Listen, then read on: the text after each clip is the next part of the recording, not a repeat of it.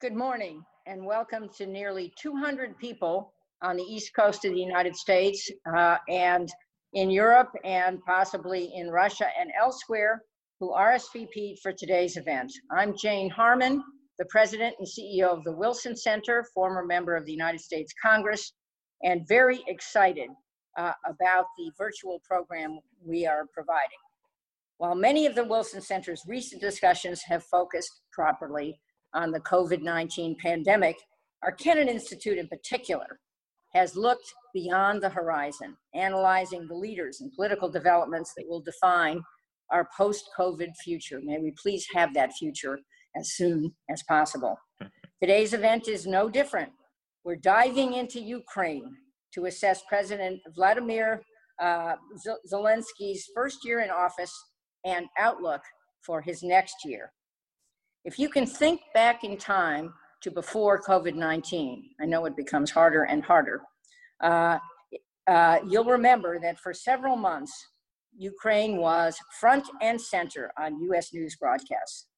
Of course, the biggest reason for that was President Trump's dealings with Ukraine and a phone call between Presidents Trump and Zelensky that became a central piece of evidence in our impeachment process. Before he was unwittingly embroiled in US domestic politics, Zelensky was mainly known as the famous comedian who was unexpectedly elected president after starring in a TV show when his character too was unexpectedly elected president. Sometimes humor mirrors reality. In real life, Zelensky defeated the incumbent Petro Poroshenko in a landslide, winning over 73% of the votes. And a few months later, Zelensky's political party, Servant of the People, named after his TV show, won 254 out of 450 seats in parliament, creating an unprecedented one-party majority. Interestingly, as I think about this, I recall a trip to Ukraine that I took for the election of Petro Poroshenko. I was on an observer delegation headed by Madeleine Albright, and we interviewed the various candidates, including Petro Poroshenko, whom we all believed had the most promise of the field that was running. And he was elected, and the expectation was that he would be an effective reformer. Well, segue to now. Zelensky's victories are a testament to the belief in the public, in the Ukrainian public, that he will be an effective reformer. And now his administration has to deliver on that promise. So today, our panel will grade his performance and discuss his progress on key promises to end the war in the Donbas region, reduce corruption, and improve the economy. We'll hear from Misha Minakov, Senior Advisor for Ukraine at our very own Kennan Institute, Victor Andrusiv, Executive Director to the Ukrainian Institute for the Future, and Gwendolyn Sasse, Director of the Center for East European and International Studies in Berlin. If today's event doesn't satisfy your appetite for Ukrainian news, I encourage you to visit our Focus Ukraine blog, which offers rich analysis of the Zelensky administration and top officials, including contributions by our panelists. Moderating our discussion, of course, is our very own Matt Rojansky, the fabulous and properly admired director of the Kennan Institute. Thanks to you, Matt, and your team for putting this event together. And now over to you. Oh, thank you very much, Jane. What a fitting introduction, except that I might be admired, but I'm not properly attired because, of course, Zelensky's political color is green, and that was not an intentional choice this morning. We're starting to run out of colors in Ukraine. You know, we had orange and blue, and now green is off limits politically. So I guess I'll just have to go with white or a fake background. I want to echo your plug, Jane, for the Focus Ukraine blog, where you can read a lot of in-depth scholarly analysis, but that is not overly wonky and academic. This is one of the rare platforms on which you can read what's going on in Ukraine, the deeper trends, the society, the politics, of course, the economy, energy, history, and much more on a level of depth that you simply do not get in the press coverage of Ukraine. And I think that's very, very important. And I'm very proud that with Misha Minakov's leadership, we're able to continue publishing that. For the panel today, which is every bit as substantive and rich as Jane has said, submit your questions via email, as always, to kennan@wilsoncenter.org, Twitter @Kennan Institute, or via our Facebook page. And please include your name and affiliation if you have one when sending your questions. That will make it more likely that I will ask one of your questions if I know it's coming from a real human being and not a bot. The challenge to describe this momentous, eventful year for Ukraine is a big one, and that's even without the COVID-19 pandemic. Jane correctly described Zelensky's unexpected but meteoric rise to a dominant position in Ukrainian politics. And as I was talking just before we started with the panelists, realizing that, you know, as recently as 6 or 9 months ago, many of us who watch Ukraine closely believed that it was a fundamentally different kind of political era in Ukraine. And yet within the last month or two, we have seen so much that is so reminiscent of the past in Ukrainian politics. So there are big, big questions about what really has changed beside the question that we posed in the title of today's panel, which is success or failure on the agenda that the Zelensky government has laid out, that Jane very correctly summarized. Peace in Eastern Ukraine, anti-corruption, and progress on the Ukrainian economy. There have been major inflection points and challenges for Ukraine besides the big policy issues, including yet another airliner tragedy when, following the killing of Qasem Soleimani, a Ukrainian airliner was shot down, we understand, inadvertently by the Iranians. And then, of course, Ukraine being dragged into American electoral politics, not once, but twice, it now seems, a major challenge. And then you come to COVID-19, the challenge that President Zelensky has had to face, has had no choice but to face, in his own flagging popularity, support, and confidence numbers. So to begin to put all of this into perspective for us, and it is a real challenge, and I'm very grateful to her for joining us, is my wonderful colleague from Berlin, Gwendolyn Sasse, who has been the director of the Center for East European and International Studies, known as ZOiS, in Berlin since 2016. She's also a professor of comparative politics at Oxford, professorial fellow at Nuffield College, and a non-resident senior fellow at Carnegie Europe. So Gwen, I'll ask you to speak, and then I'll introduce Victor and Misha before they chime in, please. Thank you very much, Matt, and thank you for having me join this discussion. I think it's a good time to look back at Zelensky's first year in office. And what I'd like to do is I'd like to look back at the election a year ago and understand, or try and understand, why he was elected as somebody who was not known at all in politics. I will offer my own quick balance sheet of how far he's got, and also look a little ahead and speculate what might lie ahead. In a nutshell, I think the balance sheet after his first year is a mixed one. And I want to include some identity issues as well, however, which do not normally figure prominently in assessments of policy performances after the first year. So why did he actually win with 73% across Ukraine? So that merits emphasizing, because he was not only popular, as has often been the case in Ukrainian elections in certain parts of the country, but he won with a little pocket, exceptional pocket in Western Ukraine. He won across the country. So he managed what other presidential candidates had not managed up to this point, as somebody totally unknown.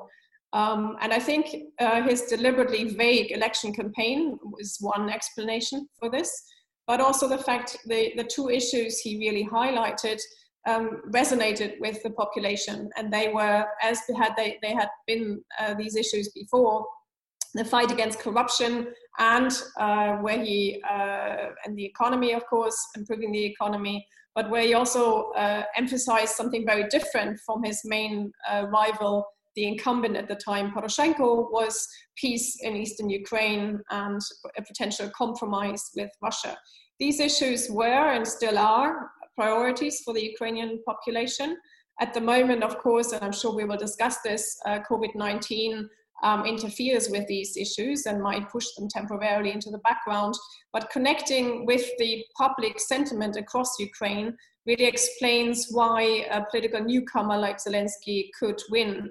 And it also shows that Poroshenko himself and also the political and cultural elite around him really underestimated the widespread disappointment, hopes that had been born by the Euromaidan had not been fulfilled. And so a large part of the electorate was willing to risk a newcomer, but thereby nevertheless expressing their big disappointment with, in particular, the fight against corruption that had become unstuck under Poroshenko as it had so many times before. I mentioned that I would like to put identity issues in the equation, and I think Zelensky, unlike Poroshenko, realized and also verbalized what had been going on in Ukrainian society for a while, but had actually strengthened during the war in eastern Ukraine. And that is that a feeling, a civic identity focused on the Ukrainian state and Ukrainian citizenship had strengthened. So by not emphasizing, like Poroshenko, you might recall his election slogan was army, language, faith, by not emphasizing these ethnic and linguistic and also war-related parts of an identity, but to reach out to the whole of Ukraine, all citizens of Ukraine, explicitly also addressing the citizens in eastern Ukraine as citizens of Ukraine, and also citizens in Crimea as citizens of Ukraine. He really picked up a public sentiment across Ukraine, and that is, I think, part of a balance sheet, because he still also continues to do so. And this kind of an attitude, I would argue, strengthens the Ukrainian state from within. However, his two main policy priorities, ending corruption and bringing peace to eastern Ukraine, have clearly not been achieved. Now, one can say they were entirely unrealistic goals for 1 year, so we should probably be fair in our assessment there. And I think the other two speakers will address parts of this as well.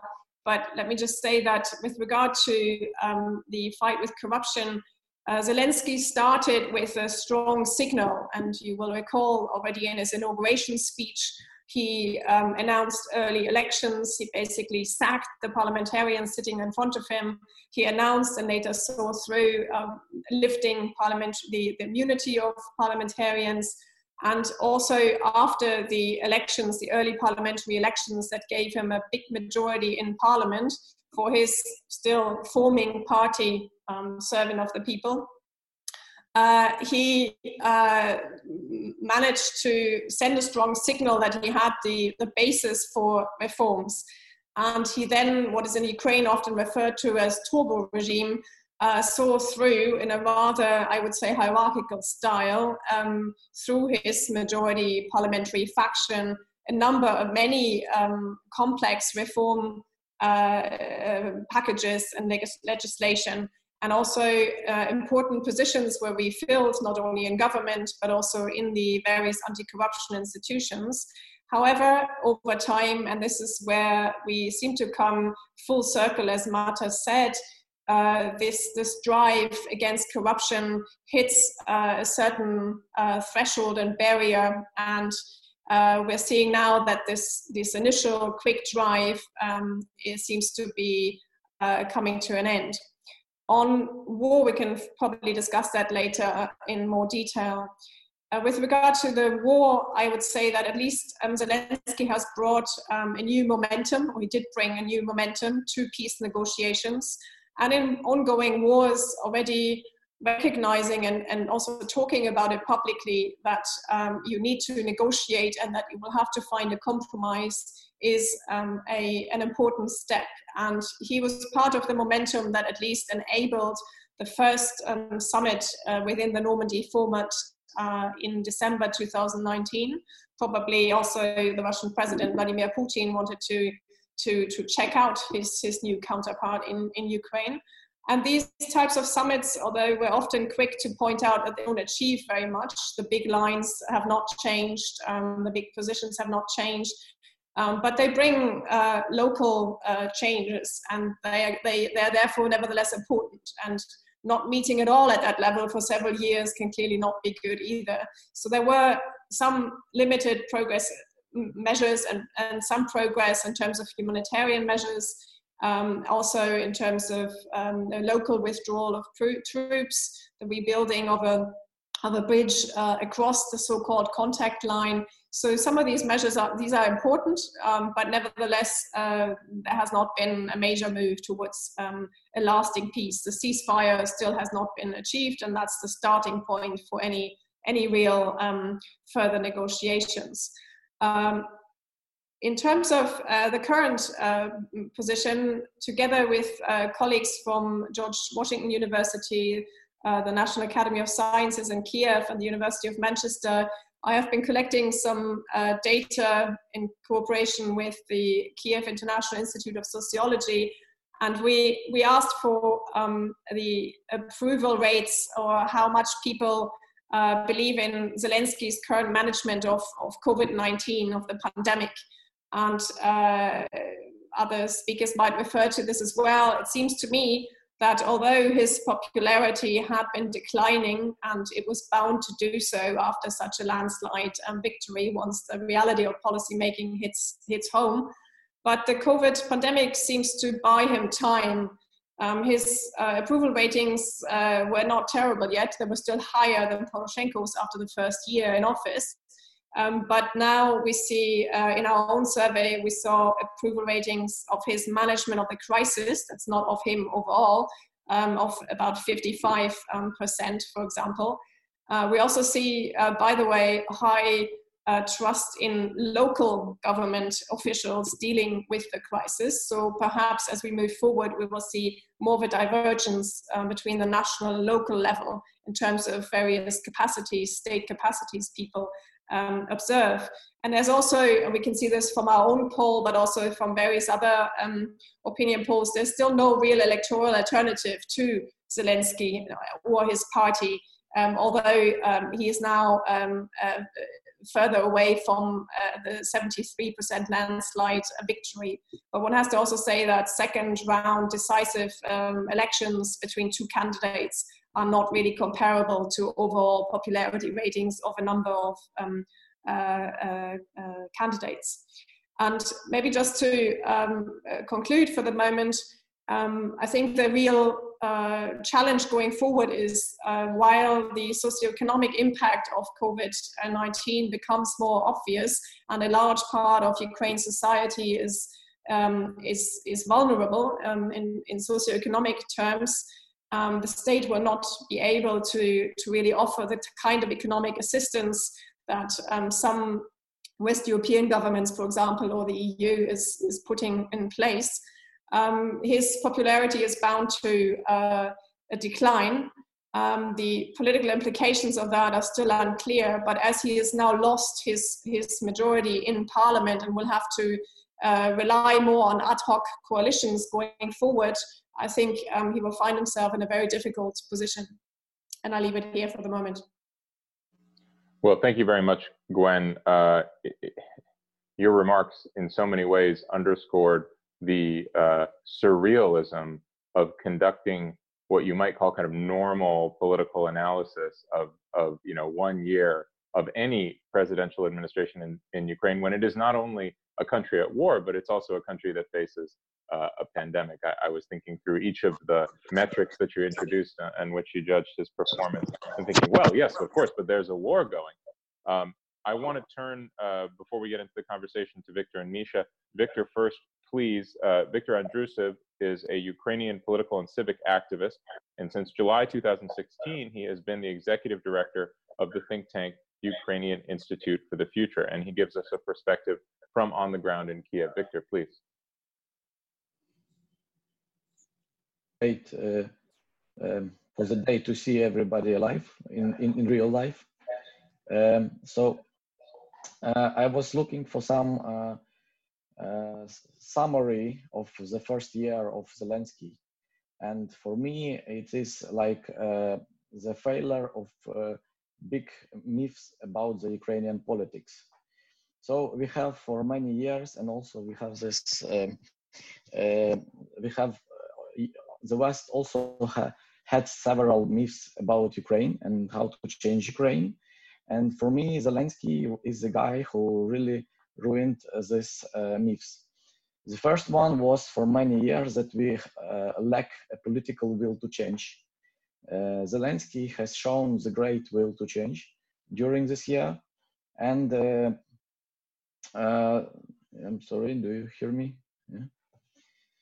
So, but as we see at the end of the year, the only political will, it was not enough. So his results were not dependent on political will. The second huge myth about Ukrainian politics and change was that we need young and modern people in government and in the ruling of the state process. Zelensky really made this experiment, the huge experiment, when he put really people who never served in the state machine, who never worked inside the bureaucracy. And for them, I would say that it was the first real work. He put the people to become ministers who were unexperienced, but they were really honest and they were really young and new. But the result of this was also awful because the government of Alexei Goncharuk has failed on economic issues and on economic development, and it launched a lot of problems which we have now and we will have later. Another one huge myth also was that it's enough to be honest. If you have honest president, if you have honest ministers, then you will succeed. Again, this myth also failed because we had the honest president, we had the honest ministers, but they were so incompetent that they failed to show the success and the good results. So I would summarize this year as a failure of big myths about Ukraine and the way to change Ukraine. So for the moment, if we treat the year of Zelensky, I would shortly say that it was blitzkrieg, which later went in the positional warfare. So it means that he really started very good. He raised and pushed the issues which for many years never were touched. For example, member of parliament immunity. So they really canceled this article, which actually motivated a lot of oligarchs and bandits to go in politics because they were looking for immunity from the criminal cases. So he also lifted the question of the land. So it was like for 20 years, no one could lift it up, but Zelensky, he really lifted. Yes, it had to compromise this issue, but he really achieved this. Also, he was the first president who, at the beginning, was not working for the oligarchs. And now, after the adoption of the law on not giving back the banks, which actually is known as anti-Kolomoisky law, it means that he shows that he was never a servant of Kolomoisky, as it was popular to say about him. If we look for the moment we have now, it's everything is changing. The oligarchs capture the state again. They capture the parliament, and the biggest problem that incompetence of the politicians that Zelensky brought in politics was the biggest problem, even in comparison to corruption. So the more incompetent people are a bigger threat than a good experienced corruptioner. And from this regard, I do expect huge political crises for the autumn. And I really expect the new parliamentary elections. And I do not exclude the elections of new president next year. What was the biggest and also huge effect of this incompetence on the Ukrainian state? So we lost the central management of the state, because on the level of the ministers and ministries, a lot of incompetent people, and they do not manage state properly, and the state now stays on the local councils and the local mayors, who are really showing good results, especially in the question of pandemic issues and so on. So it means that the central power is very weak, and this is a big problem, because we go into the local elections, and after the elections, if Zelensky will fail and his party will fail, the local mayors and feudals, I call them, they will feel themselves very comfortable and strong. And it means that will not listen to Zelensky and his power in Kiev. And this also can lead to more separation trends and conflict trends, the region versus central state. So, and finally, this crisis also can lead to the new elections in the parliament. One more issue I would like to touch is the issue of the conflict resolution.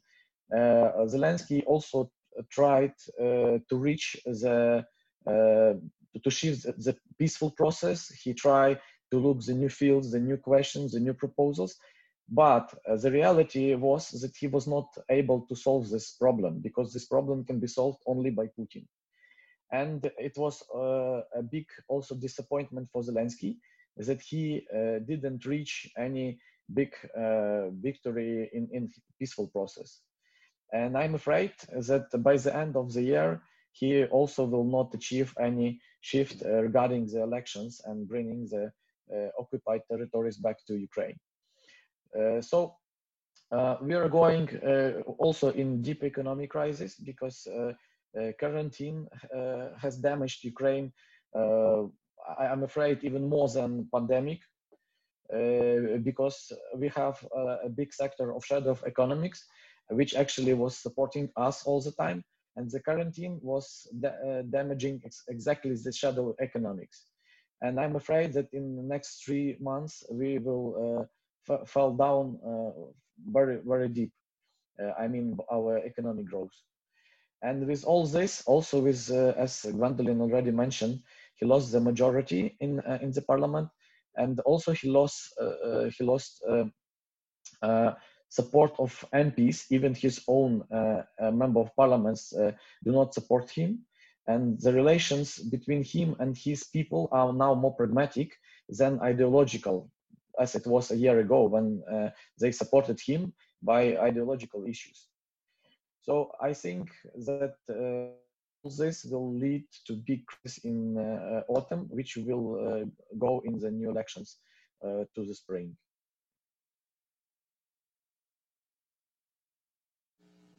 Thank you very much, Victor. I have a lot of questions for you about Ukrainian politics, so I'll do my own blitzkrieg of questions right after Misha speaks, but I want to turn to Misha now.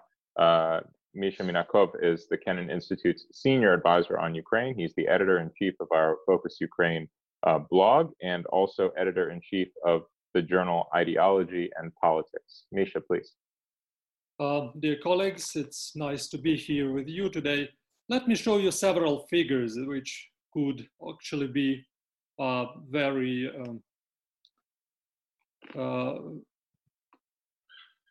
very instructive on what's going on in Ukraine. Do you see my slides now?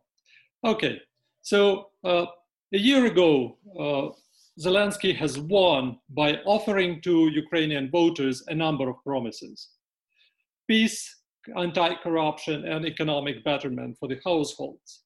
And Gwendolyn was talking about these major issues, and indeed, there was like unfrozen process to reaching the peace. Anti-corruption machinery that was built in recent 5 years started working, although not delivering the effect expected so far.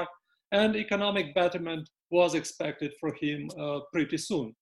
And instead, we have this problematic economic development recently, which was increased by the quarantine, an economic decline, economic crisis, an energy crisis that we just published yesterday, an article by Andrian Prokip.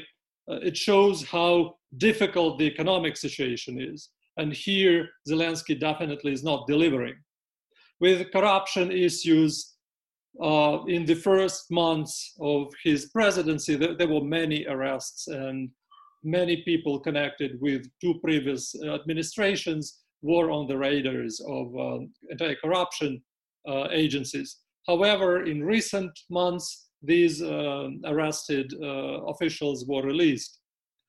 And the major achievement still worth mentioning that under Zelensky, the norm on legal embezzlement was returned into the criminal code, which is important part of his achievements.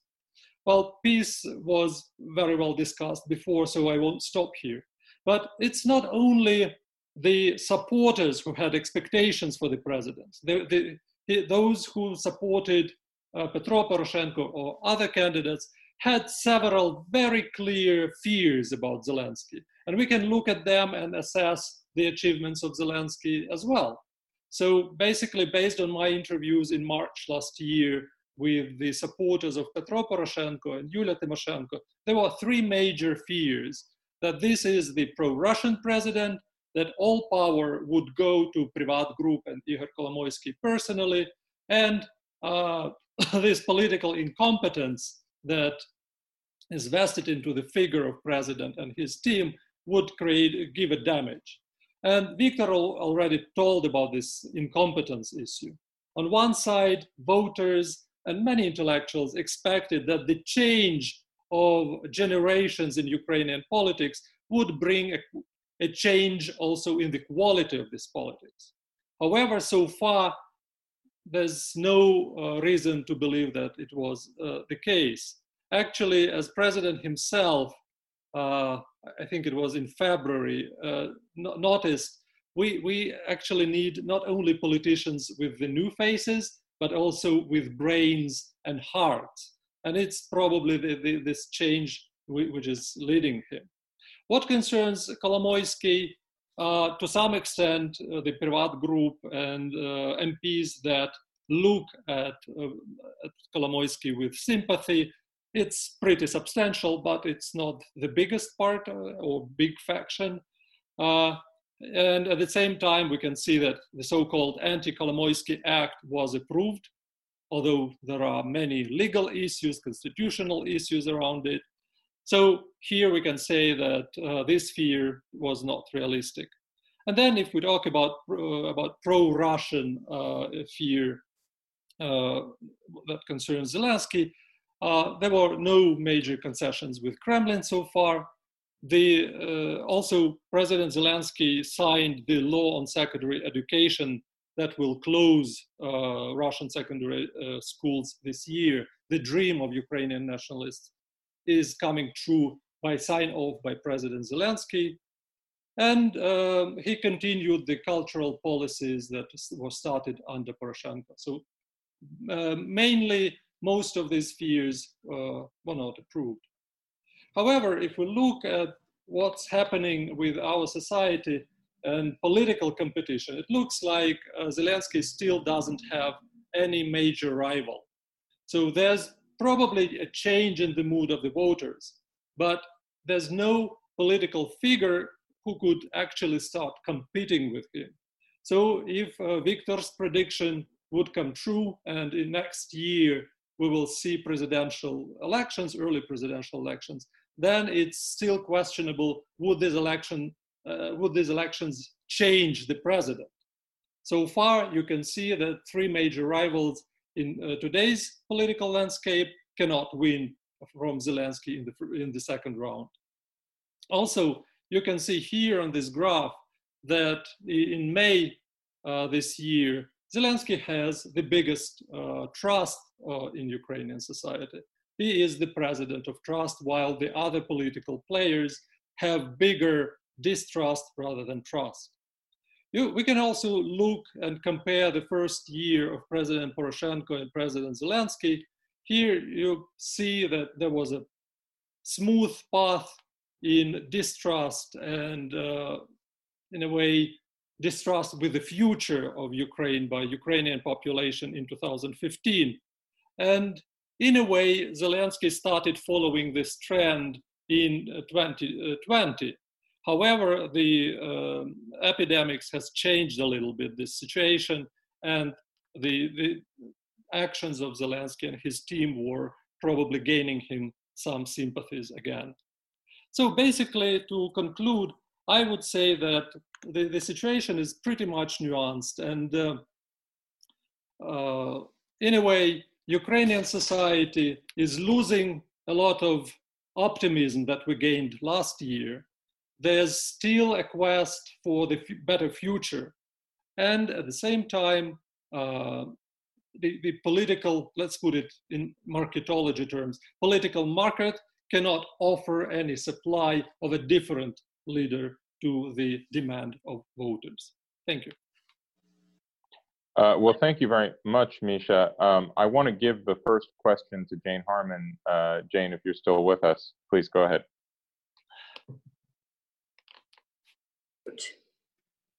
Host has unmuted me, asked me to start my video. Okay, here I am. What do you know? Thank you all for an absolutely brilliant presentation. That includes you, Matt, because you picked the panel. And as depressing as it was, I think, and sobering as it was, I think it focuses the mind on next steps to try to make a wonderful country fulfill its promise. I'm sure everyone listening on this call, and certainly everyone participating, loves Ukraine. I love Ukraine. I think it's an amazing country. And I was remembering that when I was there as an election observer. You took me around the Maidan, and we looked at the memorials to those who died, these little handmade memorials all over the place. And it was so touching because their dreams were not fulfilled. But it doesn't lead me to believe dreams cannot be fulfilled. We also went to Odessa, which is one of the great old cities on the planet Earth. It's so beautiful. But here's my question. I understand that Ukraine kind of traded corruption for incompetence. That's been made pretty clear. Sadly, younger people, new faces who don't know their jobs. When we were there in 2015, Madeleine Albright, former Secretary of State Madeleine Albright, asked Poroshenko whether he might reach for the Ukrainian diaspora, which is all over the world. There's so many bright Ukrainians in the United States, as one example, but I'm sure they're elsewhere, might reach for the best and brightest outside of Ukraine and bring them in to help run the ministries. And he said he would do that. I think he didn't do it. My question is that an option now? I mean, could Zelensky figure out that his government is failing because people don't know how to do their jobs, maybe even including him, and try to upgrade the performance of his government? That is a great question, Jane. And in particular, I would note that Zelensky, in his inauguration speech, if I'm not mistaken, had this very soaring rhetoric about how Ukraine is up here in the mind, and we welcome everybody to come back. So he definitely embraced this on the level of rhetoric. Maybe we go to Victor first. What do you think, Victor? Is that happening, and could it happen in a new configuration of the government? Well, actually, it's a proposal of every new president to bring the good skilled people from abroad to Ukraine. And we have now jokes that Zelensky was the first who fulfilled it because he closed the borders because of pandemic. Yeah.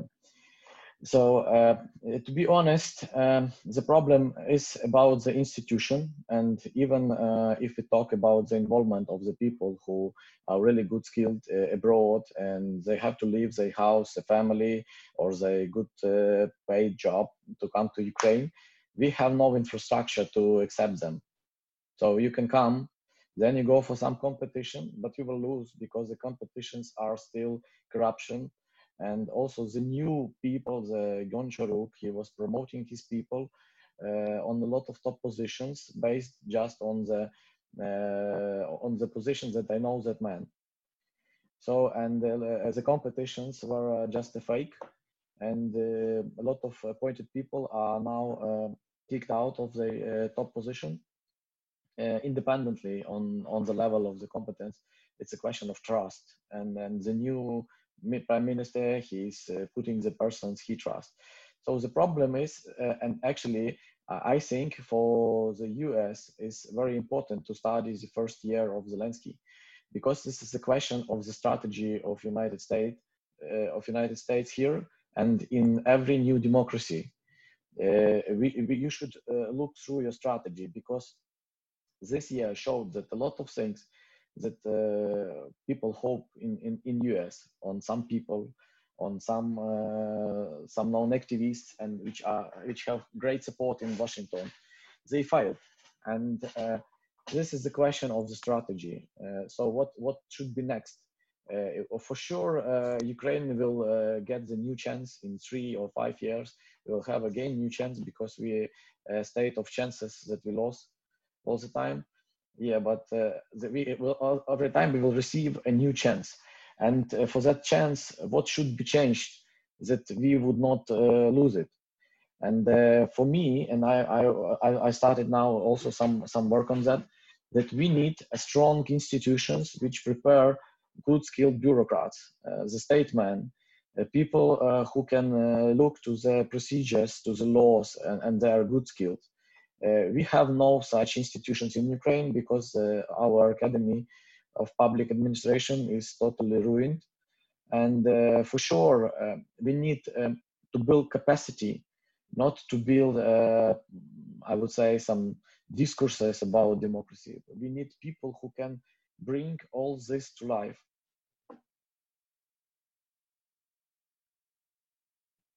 Well, thank you, Victor. I want to, we have a lot of questions coming in from email, Twitter, and Facebook.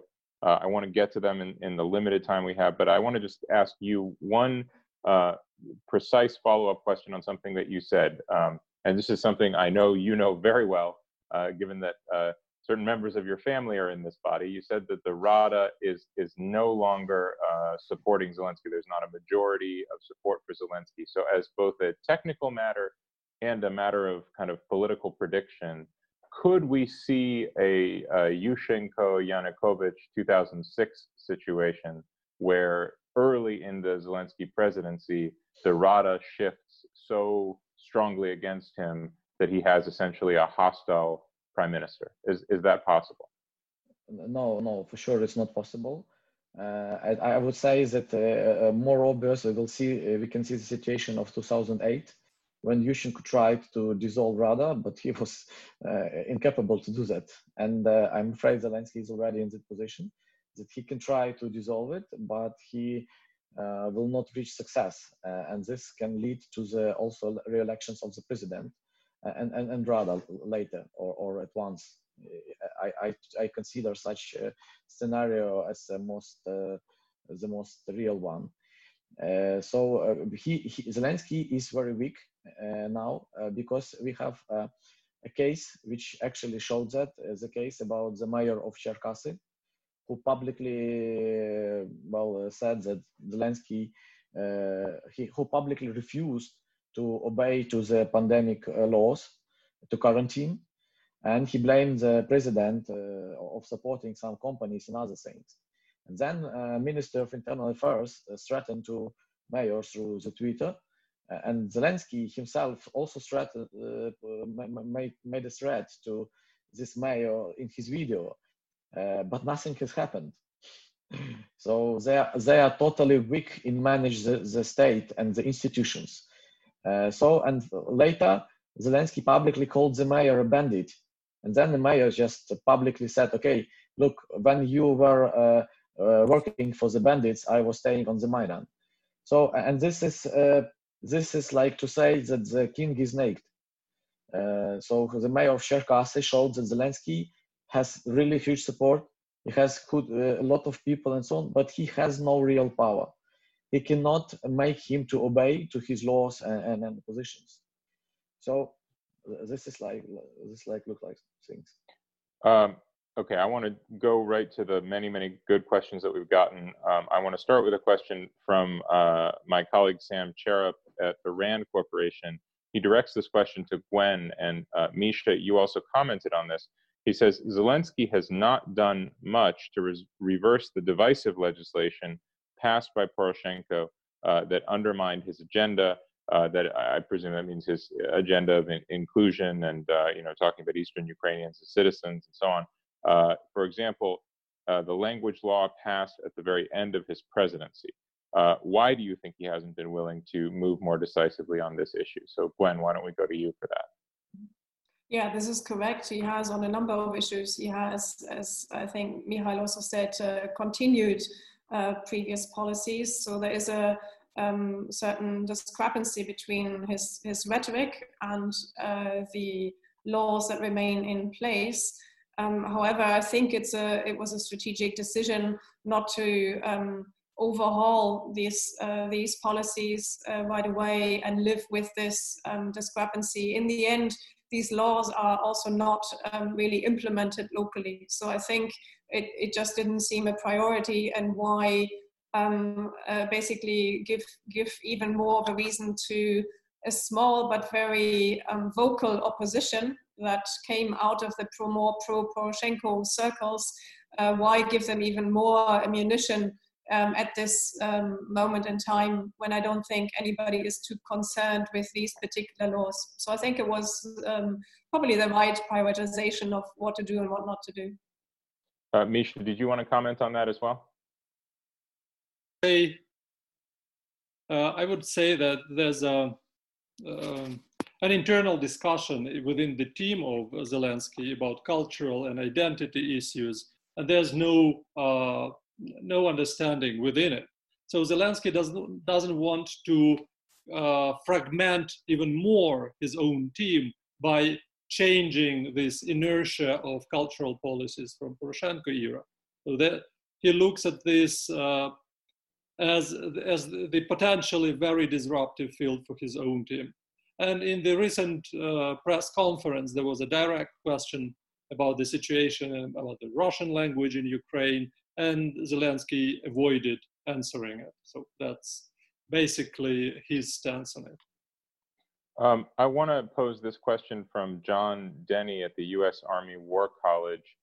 He essentially asks if the Zelensky team recognizes its own incompetence problem.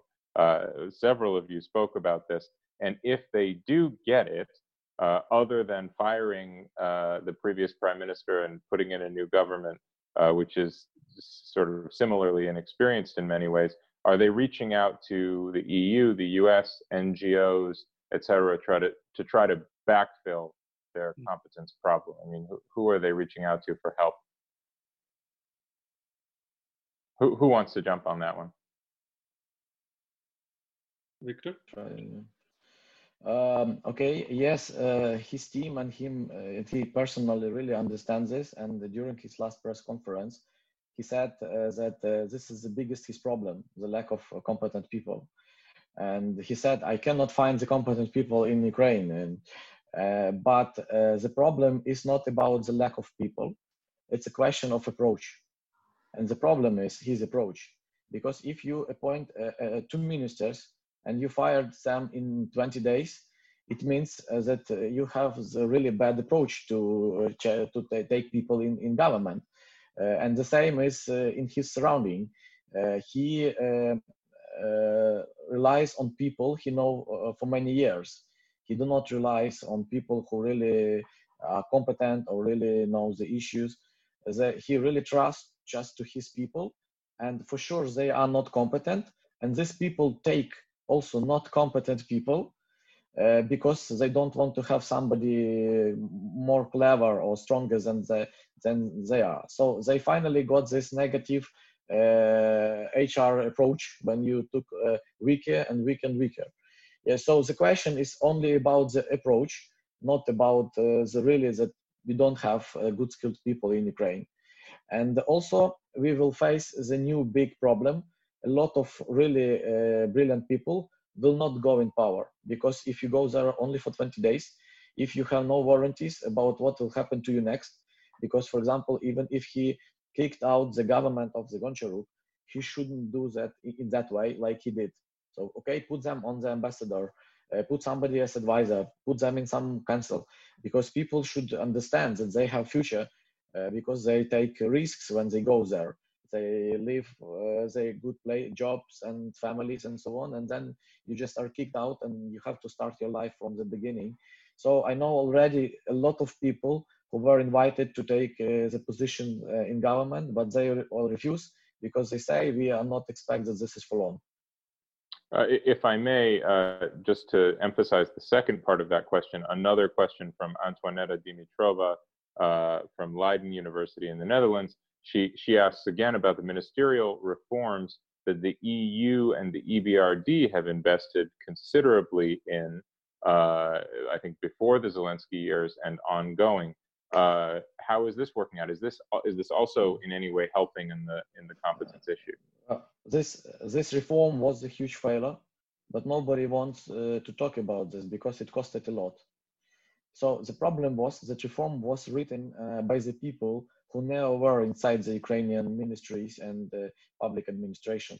So they just brought the European Commission rules to establish the directorates and the heads of these directorates and so on. But finally, I can tell you one real case. I met the head of the Directorate for Innovations and Science from the Ministry of Education, and he said to me that he's doing nothing because he was not implemented in the system. They just created the artificial departments, the new directorates, and they had no capacities to work on that. Also, we have a huge scandal when the state secretary of the Ministry of Infrastructure was arrested for helping Russians to take some secrets from Ukrainian power. So the state secretary was also the new idea. Like it looked like new idea because it was actually old one because Kuchma was promoting it. So to say this reform really failed, and you have to understand that when we talk of the reforms, we should talk of the capacity to implement the reform, because Zelensky and the parliament, they adopted enormous number of laws which change everything, but these laws does not work even on 10% because nobody is implementing them. And you have to understand that before to develop the reform, before to develop some consultancy and so on, you have to have the real capacity of skilling the people, creating the system management and other approaches which actually are not exist in Ukrainian official state bodies. I can tell you the funny stories that, for example, a lot of ministries and public bodies have no electronic documentation in Ukraine. So it's not possible to, when the society, the economics and everything is more developed than the state, because we have really good bank system. I mean, a lot of also things electronically, but the state is like in medieval. You know, it occurs to me as I'm listening to you, Victor, we have a really easy and obvious way to understand the basic problem with reform in Ukraine as it has been practiced for decades, as I've been watching it up close, just as you have been, which is just because you change a rule or a law on paper doesn't change culture. And the easy way to understand that now is the pandemic health guidelines. Just because you tell people, now you must wear a mask, now you must stand 6 feet apart, now you must not leave 100 meters from your apartment, whatever. Sure, some of the people will comply some of the time, but until the culture completely changes and this becomes an intuitive thing and the institutions are all configured in ways that make it easy to do this, the idea that everyone's lives will transform because we wrote something down or we issued an order, unless you have a policeman standing there to enforce it, it's not realistic. So it's a frustration I've had for a long time with the approach to reform. We've got at least 3 more questions I want to get to. So if you guys don't mind, I'm going to ask 2 questions at the same time because they're kind of like opposite sides of a coin, and I'll let you all comment on them. So the first is, how would you evaluate Zelensky's commitment to military modernization to meeting NATO standards, especially his commitment to civilian oversight of the military and reforming the general staff? That's on the one hand from Andrew Bowen at the Congressional Research Service. And then from Twitter, from Zach Pakin of the Cooperative Security Initiative, we have a question of whether there's a chance for more substantive talks about harmonization between the EU and the Eurasian Economic Union, so that Ukraine can essentially have access to both, or does Donbas have to be solved and the war with Russia have to end before any such trade harmonization would be possible? So on the one side, sort of NATO integration and reform. On the other side, some attempt to address the issue that you could say provoked the Maidan originally 6 years ago. Who wants to start? If I may. So I think here we are in the period for about a year when basically the General Staff and the Ministry of Defense are on their own, and they continue certain plans that were prepared like in 2018-19, but with slowing down this process of better cooperation with NATO or with the military reform, so security reform. Right now, you don't have many reports about this, and there is no visible change. However, if you talk, last time I was talking to several senior officers from Ukrainian army in February, and they were saying that right now, that when the attention is not paid too much to the ministry, they're actually progressing much more without this politicization of the process. But that's, technocratic internal optics on what's going on. Whether it's really is the case, it's difficult to say. Defense sector is pretty much closed here for the external assessment. And what concerns the cooperation with Eurasia, I think Ukraine is still not ready, neither politically nor economically for this. Until the Donbas and Crimean issues are not at least somehow tackled, the cooperation, the trade with Russia and Eurasian Union will probably be problematic. And the other side of the coin, does Gwen, would you maybe want to jump in on that? Do you see, and I'm in particular, I'm curious about this from the EU standpoint. Something the EU was unwilling to do 6 years ago. Would it be seen as a benefit for Ukraine, especially recovering from the crisis? Is it precluded by the lack of peace in Donbas? How do you see this prospect of EU, Eurasian Union sort of trade integration? Yes, I definitely think that the EU's willingness to contemplate whether relations in both directions might be possible economically are stopped by the unresolved Donbas issue. And also the EU is quite busy with itself at the moment, one can say all the time, but in particular at the moment. So I think the sad reality is also that Ukraine and other countries of the Eastern Partnership are not going to be the main priority, as they put a first support program in place, but they currently simply have other priorities. But one should also not forget that there has already been a serious reorientation of the Ukrainian economy towards the EU in particular. So I think also from within Ukraine, the attractiveness at the moment of integrating into another economic union are very limited. Maybe adding to what was said before about also oligarchic interests and the same kind of problems that Ukraine keeps coming through in various cycles.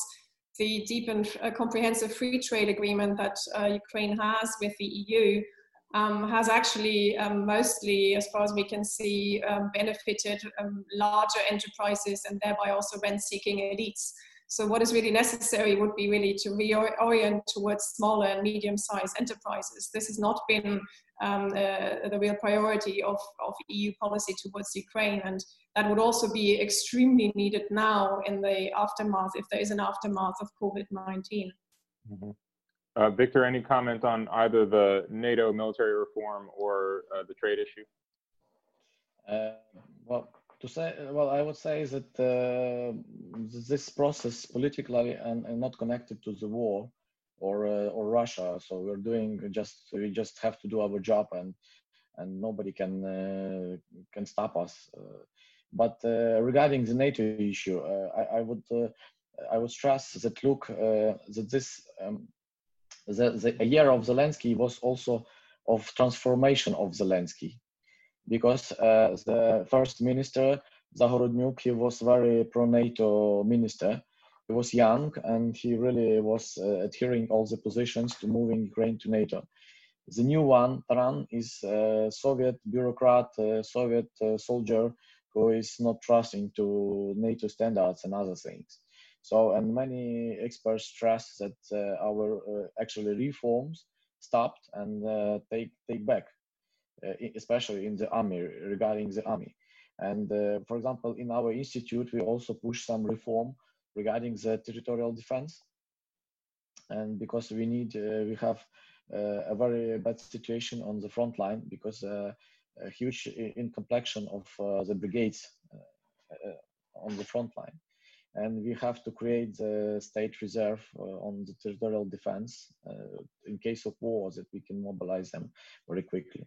But again, everything is now very slow. When in the first half of his year, you came with the good ideas, with the good things, they took it at once, yeah, but nothing happened because there was no capacity to bring it to life. Now, even your ideas are not taking. So in most cases, people who serve now in government and others, so they already have some experience and they don't take any risk decisions. So they are just adhering. So I say it like they try to flow down the river. In the interest of time, we've only got about 5 minutes left. Let me ask each of you to comment on this sort of broad question and offer a closing thought. This comes from Elena Denisova-Schmidt from the University of St. Gallen in Switzerland. And she says, given that many young people leave the country, decision makers can be inexperienced, the war in the East is still going, and frankly, everything else that you guys have said. What do you think the outlook is for Ukraine's next young generation? Go ahead, Victor. Microphone, yeah. Okay, so look, I would not treat something as you know, as a final stage. Yeah, so if we are in this position, so this is the end. No, we were at the end in 14 and before. So every time we show that we can find the new chances to change something, or the will of society to change is huge. Because if you will look to the support of Zelensky in a year, they support him, but this support is not because of Zelensky, because society do not support the old one people. If you will look to the political parties, the party of the president, they lost a lot of support, but the old one didn't gain it. So we have now like 22% of people who has no choice. They are not defined whom will elect the next elections. So it means that society itself is very healthy in the desire to change and reform. Yes, we have no capacity and we will do a lot of that, but there will be no final stage. So the young generation will leave now, and when we will get the new Maidan on the revolution or other things, they will come back. It always happens like that. Gwen, let me put you on the spot if I can, because I actually remember talking about this issue of the young generation and out-migration and so forth on one of my visits to ZOiS. Mm-hmm.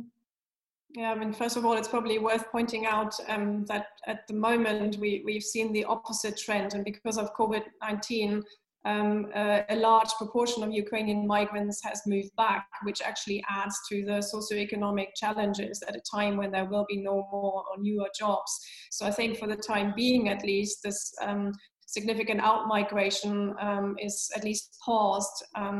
But I think nevertheless, I also see it a bit like Victor, more in cycles, because a lot of migration is in and out migration, or cyclical migration, or migration of young people for educational purposes, and then they stay on. So I think I completely agree with Victor that I think this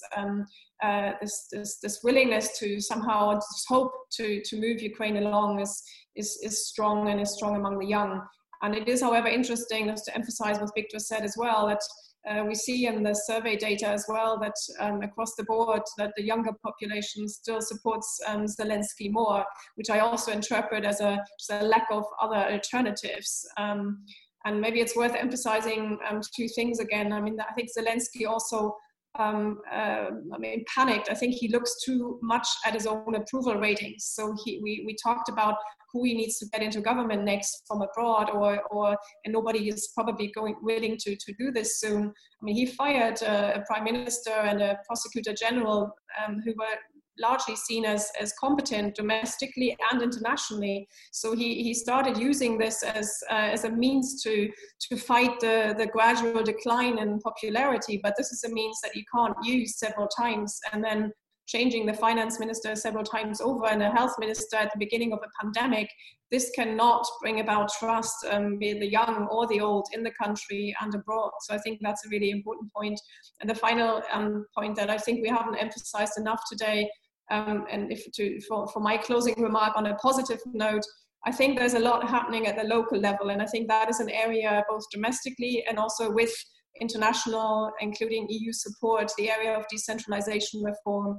And I think what we're seeing during the pandemic now as well, Victor pointed out this divergence and also an increasing challenge from below for Zelensky. But that's also where the hope is to ultimately rebuild the state from below. That might be the only way in which one can substantially reform it. But it's going on, that process is going on, and I think that's also where the optimism still lies. Thank you, Gwen. Misha, you get the final thought. Yeah, I would like just to say here, yes, we talk about a lot of problems at central government level. However, Ukraine has shown resilience as a country, as a society, even as economy, to many problems. So in a way, yes, there are institutional personnel problems. However, I'm sure that in a year long, we can gather together again. And actually, we may talk about Ukraine and other challenges. However, this year will pass and Ukraine will develop. That's it.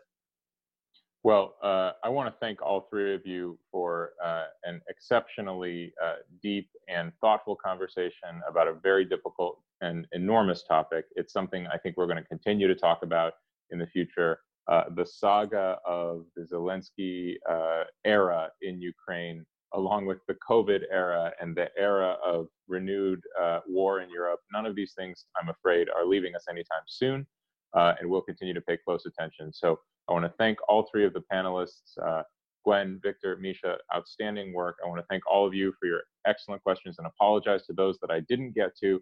You can continue the conversation on social media. Please follow our blog, Focus Ukraine, and we'll see you next time. Bye-bye. Thank you. Thank you. Bye. Thank you, Matt.